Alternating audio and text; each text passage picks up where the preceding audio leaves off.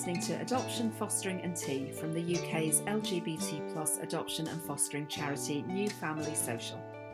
Find us at newfamilysocial.org.uk. I'm Tor, and this week I'm going to be having a cup of tea with Kate, and we're going to be talking about difficulties attaching to your adopted child. Hi Kate. Hi, how are you? I'm absolutely fine. How are you doing? I'm good, thank you. Thank you for joining us. It's really nice to have you. So can you tell me a bit about how you came to adoption and your child being placed with you? Oh, it was such a long time ago now.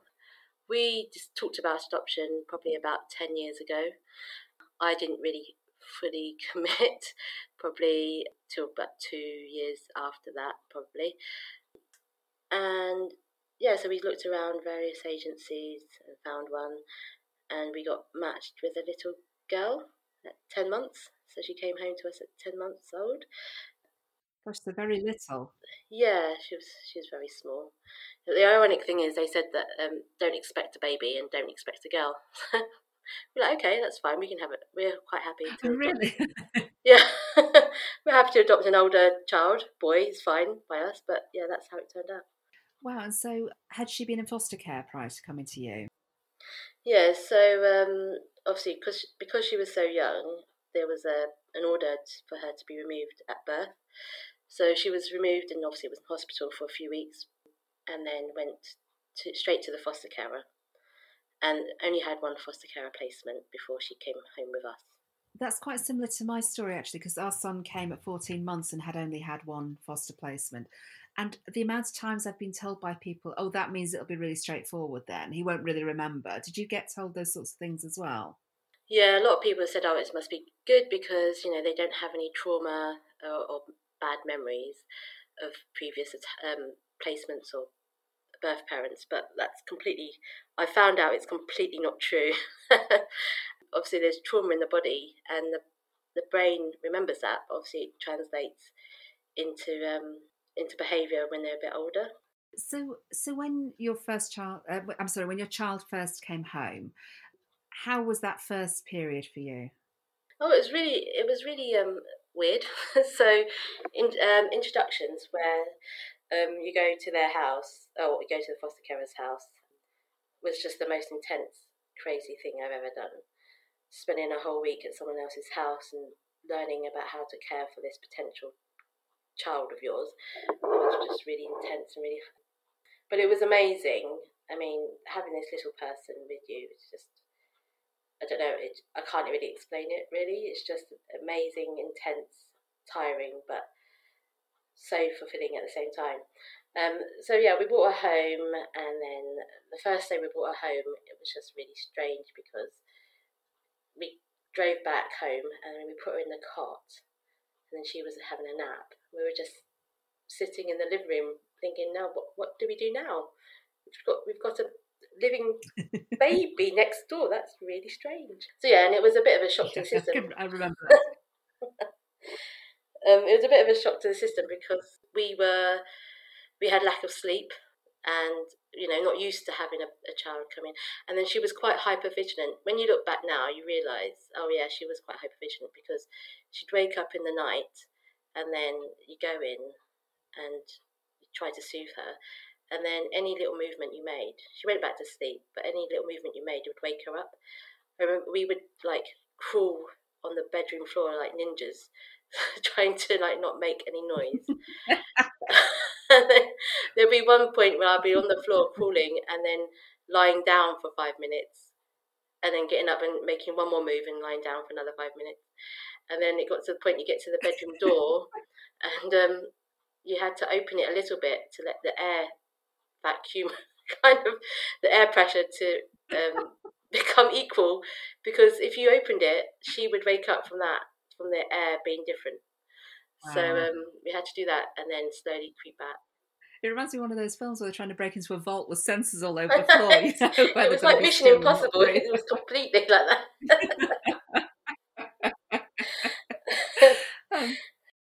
It sounds like that was really intense time. Yeah, it was intense. And then I had the equivalent of paternity leave. We decided my partner would be the full-time carer, or take maternity leave, or the adoption leave, sorry, and I would take the 2 weeks off at the time. So we adopted over Christmas. She came to us over Christmas. So I had 2 weeks off anyway from work, and then obviously another 2 weeks, and then another week and a bit for annual leave. So about 6 weeks I had off, which was really lovely. But then it was probably a bit too short, to be honest.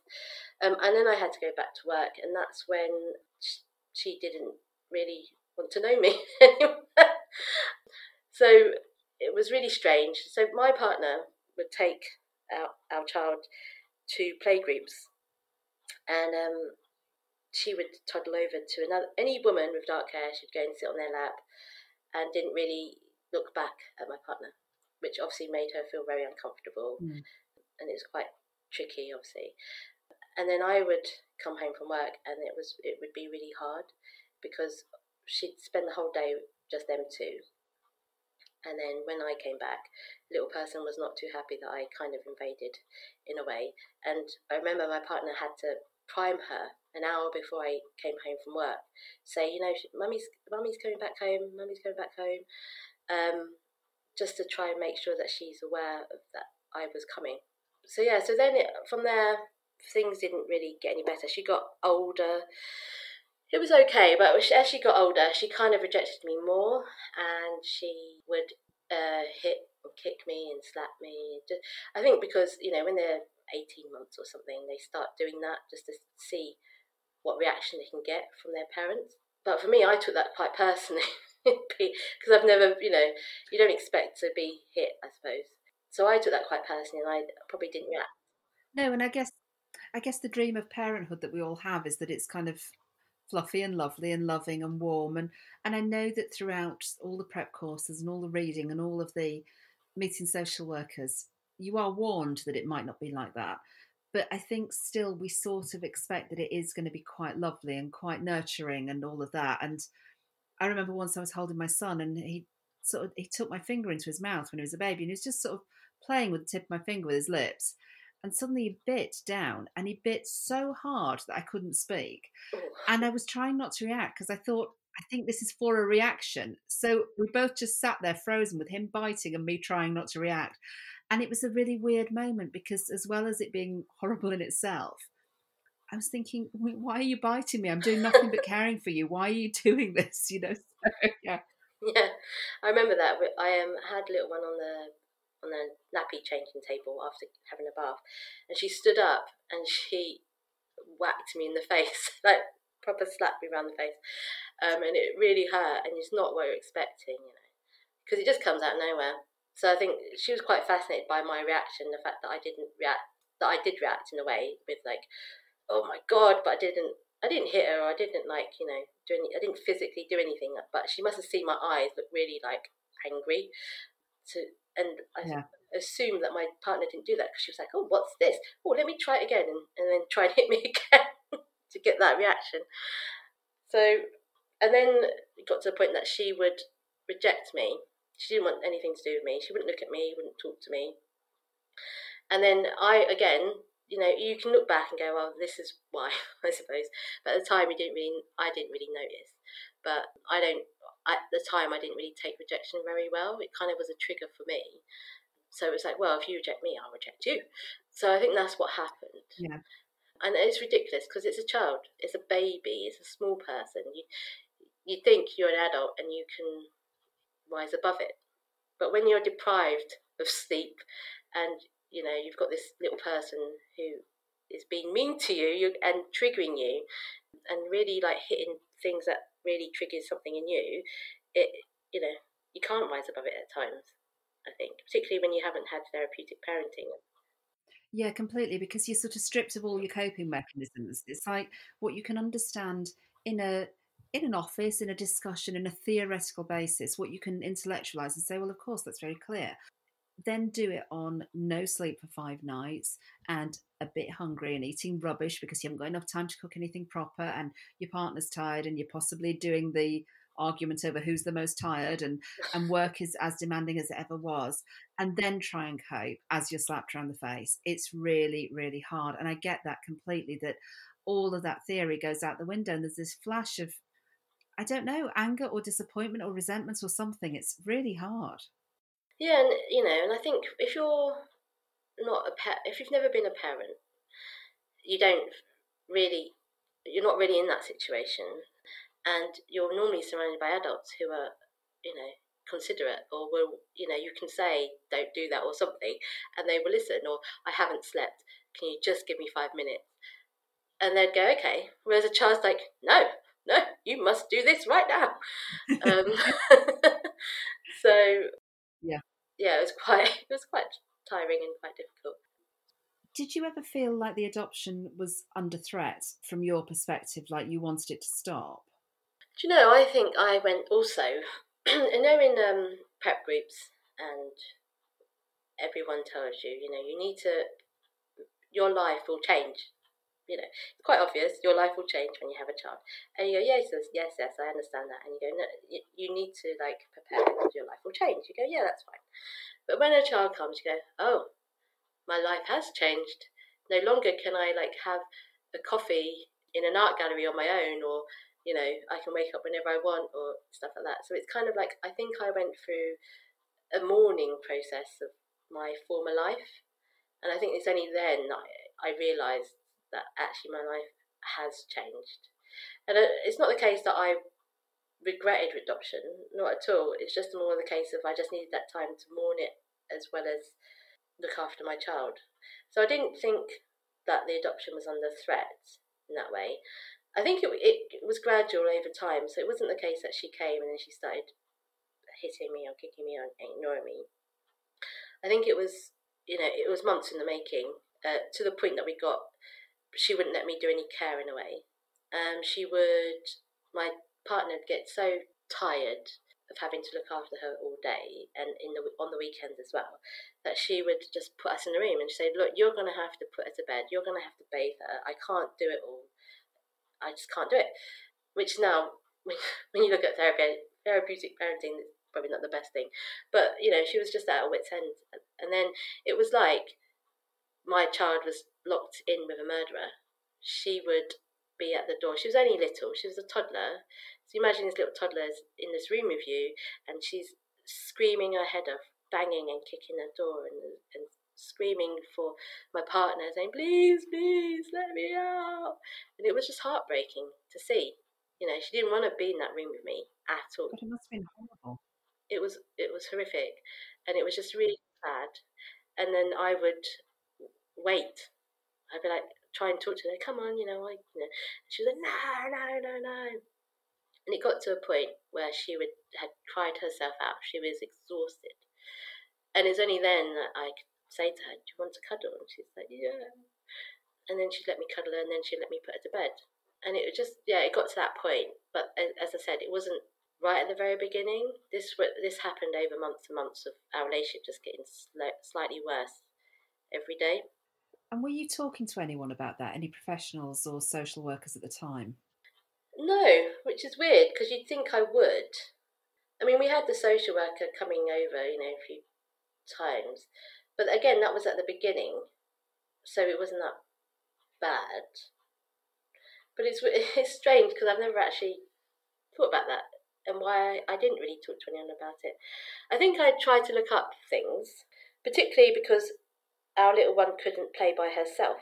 So she always needed interaction, which is, again, that's tiring as well, because the moment she wakes up to the moment she goes to bed, she just could not be on her own. She could not entertain herself at all. So yeah, I tried to look up things about that, but surprisingly couldn't find hardly anything about that. But yeah, it's weird. I didn't really ask anyone or talk to anyone. I think talking to someone who hasn't adopted, who's had biological kids and haven't adopted, they don't really understand it. It got to a point, so after work, my job at the time got really busy in the summer. So I was at work from 7 a.m. to 7 p.m. at night. So I'd leave the house before little one was awake, and I'd come home when she was in bed. And that didn't help at all. Yeah. I think. And my sister came to visit in the summer. She's got kids of her own, and she vaguely looks like me. She doesn't look entirely like me, and she would joke and say, "Look, I'm your mum," or something, and she can't recognise who you are, like as a joke. You know, she thinks I'm her mum, and I think she promptly stopped joking like that when she realised she saw my face, and I did not find that funny at all. Yes. Yeah, I bet. Yeah, so I can't remember what the question. Oh yeah, so did I talk to anyone? No, I didn't really talk to anyone.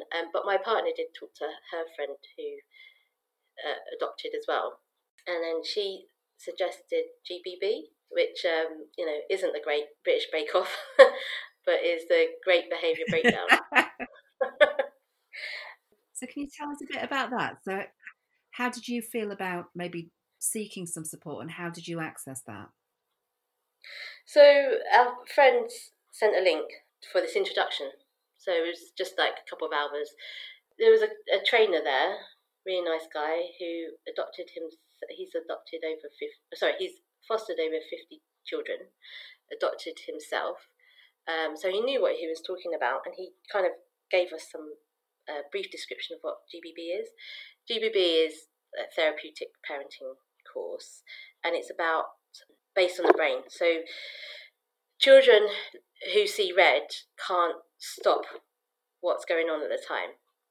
So there's no point shouting at them saying, "Don't do that," because they just can't. Their body's in attack mode in a way.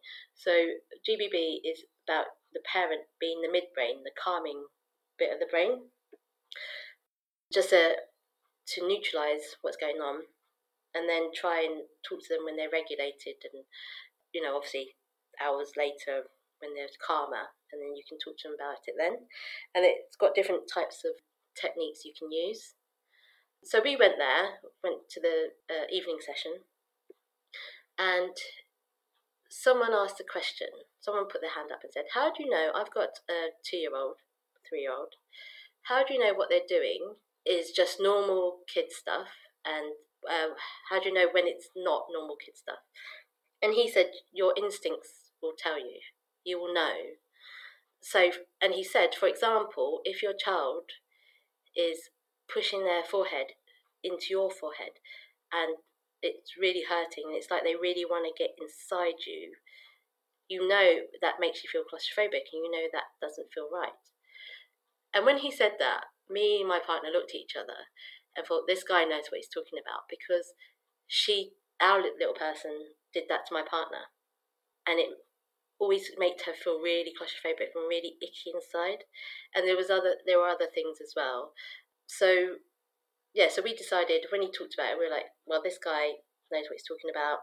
This theory, this therapeutic parenting sounds really good. He talked about what kind of techniques you could use. And also our friend who recommended it had done it and said it was really good. So I think personal recommendation probably helped. So after the intro evening, we applied for the Adoption Support Fund. Oh no, so I think it was through another community adoption organisation where we got 3 sessions, I think, on each Saturday. I think it was a whole day on Saturday. So we had some information about it. Oh, that was it. Yeah, sorry. So yeah, we did 4 Saturdays, I think it was, all day of the parenting.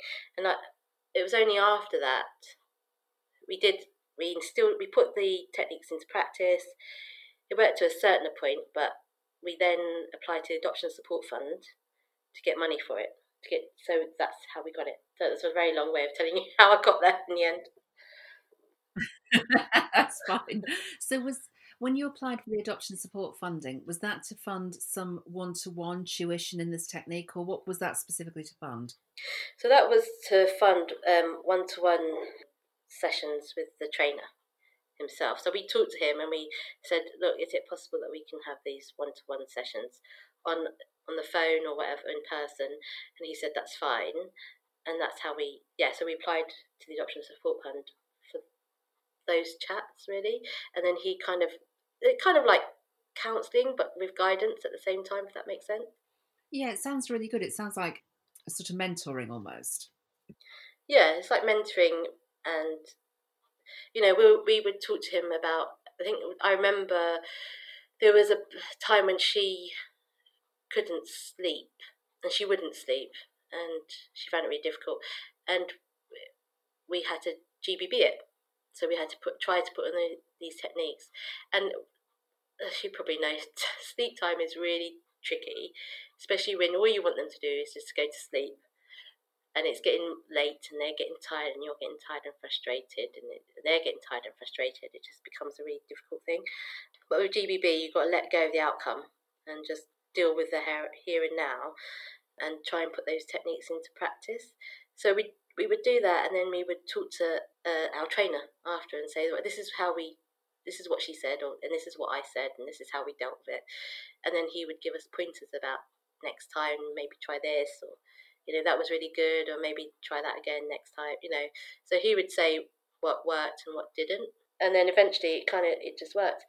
And I think my relationship with Little Person really improved. So at first it felt really strange putting these techniques in. So we would talk to her, or not talk to her, but it's called shine a light. So basically you're telling them what they're doing. I can see that you're really upset by this. Maybe it's because of this. And then she would get really angry, and she'd like, no, and she'd cover her ears. And sometimes you'd had to either push it or not push it. And if she got really agitated, we'd stop and we'll come back to it again. Or, she would do something, and then you kind of contain the situation. And then when she's calmer, I kind of bring it up again. And then I would say how that made me feel. And you can tell on her face, even though she was little, she knew how you felt in a way. So I think it was also, GBB just gave me a structure to work with, and it also made me realise like my trigger points and what made me feel upset or angry, and then it just made me feel more calm in a way. So I didn't react to her as much as I did, and slowly over time we liked each other again. I remember in that your previous podcast about the adoption depression, you and the other person mentioned about caring for your child, making sure that they have been fed and watered and everything, but you just had no emotional connection to them, and apparently it's called block care.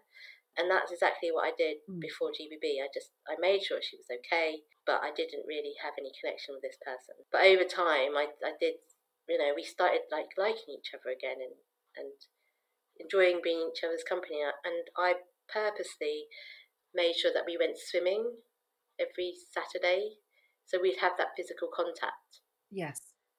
Which I thought was quite important.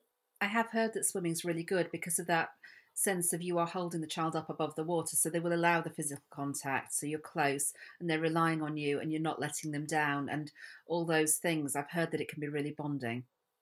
Yeah, and it's a way because normally if you try and hug a child in that situation, they just push you away, they don't want to know. But obviously if they're in the water and you're the only option to keep them alive, then they will happily hold on to you, which is great. And it's just, it's a lovely way of spending time together, which I missed during lockdown. Yes, I bet.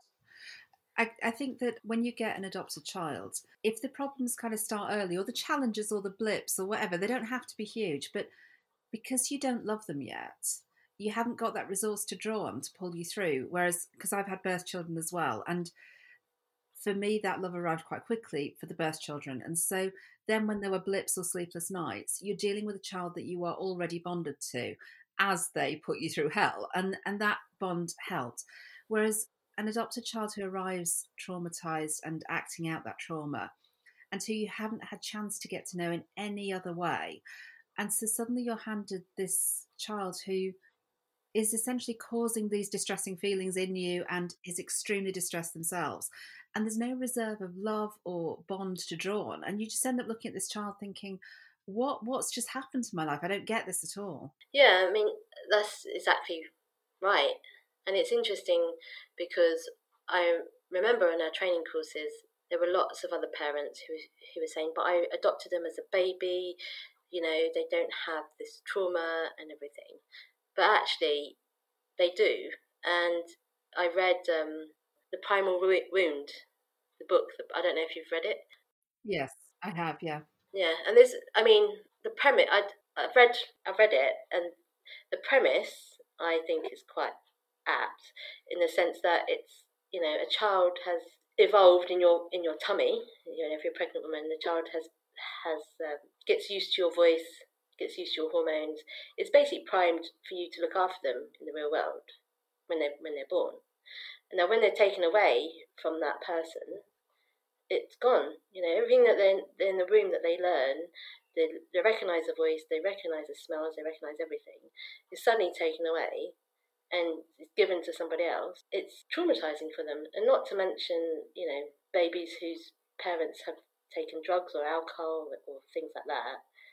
That's quite traumatizing for them as well, for their bodies. And that's what happened with Little Person. And also, of course, they've lost their foster carers as well. So they go through that trauma at birth of losing the birth parent, and then they're raised by the foster carer for quite a while, and then they lose the foster carer as well. So by the time they're, say, a year old, in the case of babies, in case of the one that I adopted and the one that you adopted, by the age of about one, they've gone through two major losses. And so it's been reinforced again that everything can disappear. And then you try to care for them. And there are the markers of that, I think. Yeah, definitely. I remember when she came to us, and she's, I think obviously it's a novelty. You're sleeping somewhere else, and she slept fine. After 3 or 4 days, she kind of stopped sleeping and was like, okay, this was fun, but now I need to go back to my real life, go back to my foster carers. Yes. So she'd stopped sleeping, and she would wake up in the middle of the night, or she wouldn't go to sleep, and then she'd be crying, and she wouldn't let me comfort her. Not just me, my partner as well. And she would, you'd hold her, and then she'll pinch you like under the arms, where it's really delicate, and it's really painful, and you're tired. And I remember putting her on the floor because I just couldn't cope. Like, you're trying to comfort this wriggling, crying baby, and who's pinching you in the really delicate, really painful areas under your arms. And then I was just like, I put her on the floor because I just couldn't do it. And then she'd just slump, and you could just see the grief on this little person. And then I'd immediately pick her up again and would start all over again of her crying and pushing me away and pinching me. And yeah, as I said, she'd do that to my partner as well. And it was only like months and months afterwards that there was one time she woke up, and I went in and I gave her a cuddle, and she just laid in my arm. And I said, oh, so this is what it's supposed to be like. So yeah, you can definitely see it in little people. Yeah, I look back at early photos, and knowing my son as I do now, he looks traumatized. And I thought he looked okay. I didn't know him well enough to know that he wasn't okay. But he just looks frightened in those early photos, and he must have been. But I couldn't see it because I just didn't know him. Yeah, and it is, it's such a big upheaval for them. It's no wonder that they've coped. There's no wonder that they reacted the way they did, I suppose. And it's so hard as an adult to realise that. And so it obviously made a big impact at the time. And can you sort of talk us through the years that followed? Because you're some years down the line now, aren't you? And I'm just curious about how your story continued, really. So that was about nearly 7 years ago, or 6.5 years ago. We adopted her, and it's just really strange because I think it's that thing where you're just implementing the GBB techniques, you're having the one-to-ones and everything, and then suddenly, without realising it, you're in a relationship. Oh yeah, we like each other again, that's nice. It wasn't like one day, bang, we suddenly became friends. It just happened over time. And it's just gotten better. Our relationship is really lovely now. I mean, she still prefers my partner, which makes complete sense because she's the one who looks after him more than I do, because I have to work. But I don't feel upset by her rejecting me sometimes when she's tired and she wants her other mum. That's fine. And I can see where she's coming from and why she's acting the way she is. And our relationship's really good. So we have a lot of playing together, a lot of laughs, and it's just getting stronger every year, I suppose. It's really weird now, because I wrote some stuff about how she was when, at the time, a few years ago. And when I read back on it, I think, oh my God, it was actually quite bad. I think when time goes on and you kind of forget how bad it was. But until you read something you've written at the time, you go, oh yeah, it was quite bad. And I'm so glad that I'm not, it's not like that anymore. And I think like what you said before in the previous podcast, I think you said that you'd like to relive those years again. Knowing what you know now, I'd like to relive those years again when she was a toddler and really enjoy it. But obviously you can't. What you can do is just enjoy what you have at the moment. And that's fine, you know. She's a wonder. That's lovely. And you have to forgive yourself for that, not having been able to do it differently, because I don't think there's any suggestion that any of us weren't doing our absolute best. It's just that we just didn't know what the path was and stuff. It's funny you mentioning the other podcast, because after we recorded it, it was quite an emotional thing to record it. And I chatted to the other guy afterwards, and he said it had been quite emotional for him to record it. And I, like you, had kept a diary at the time when I was really struggling. And it remained in the house. And I didn't really want it to remain in the house forever, because it was a very frank assessment of how I was feeling, which doesn't at all represent how I feel now. And in the end, I thought, well, I'll burn it on the fire, because then it's gone. And I was making balls of paper, and my little boy came in, and he couldn't read it because my writing's awful anyway. And so he sat and made balls of paper with me out of this old diary. And we sat and we sort of threw it onto the fire together. And, you know, obviously paper goes up with a great big blaze. And so he was loving that. And of course, he didn't know the significance of it, but it was a really lovely moment and kind of a closing of a chapter for me, because we sat together feeling close and feeling bonded, and me feeling like adopting him was one of the best decisions that I ever made, as we let this stuff go up into smoke and turn into ash the way that it was in that moment, because it's not like that now. Yeah, and that sounds really lovely, you know, that he helped to destroy it with you. It's really sweet. Yeah. I was just going to say, I want to keep my writings, because it's just, in a way, it kind of, I'd like to remember how it was at the time. It doesn't detract from where I am, but it's kind of like something that I would like to keep. Yeah, it's like your battle scars in a way. Yeah, in a way it is. So if you could time travel back to the you that was then when you were struggling, what advice would you give? I'd seek help. So, you know, talk to someone about it. You know, you're not alone. Lots of people go through the same thing. And, you know, just basically, go and seek help. Talk to somebody. And realise that what she's doing is not because she's mean, she's been horrible to you. It's just because she's feeling horrible and she's just acting out. So don't take it so personally. Yes. I know it's hard to say. It's hard to hear at the time, but it's true. That's really, really good advice. Thank you. I'd like to thank my guest today, Kate.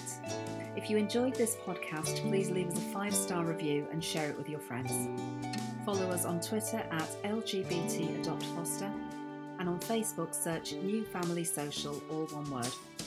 Visit our website at newfamilysocial.org.uk. Adoption, Fostering and Tea is produced by New Family Social. The presenter was me, Tor Doherty, with music from Matt Doherty. The producer was John Jenkins. We'll be back next week with more guests and more tea.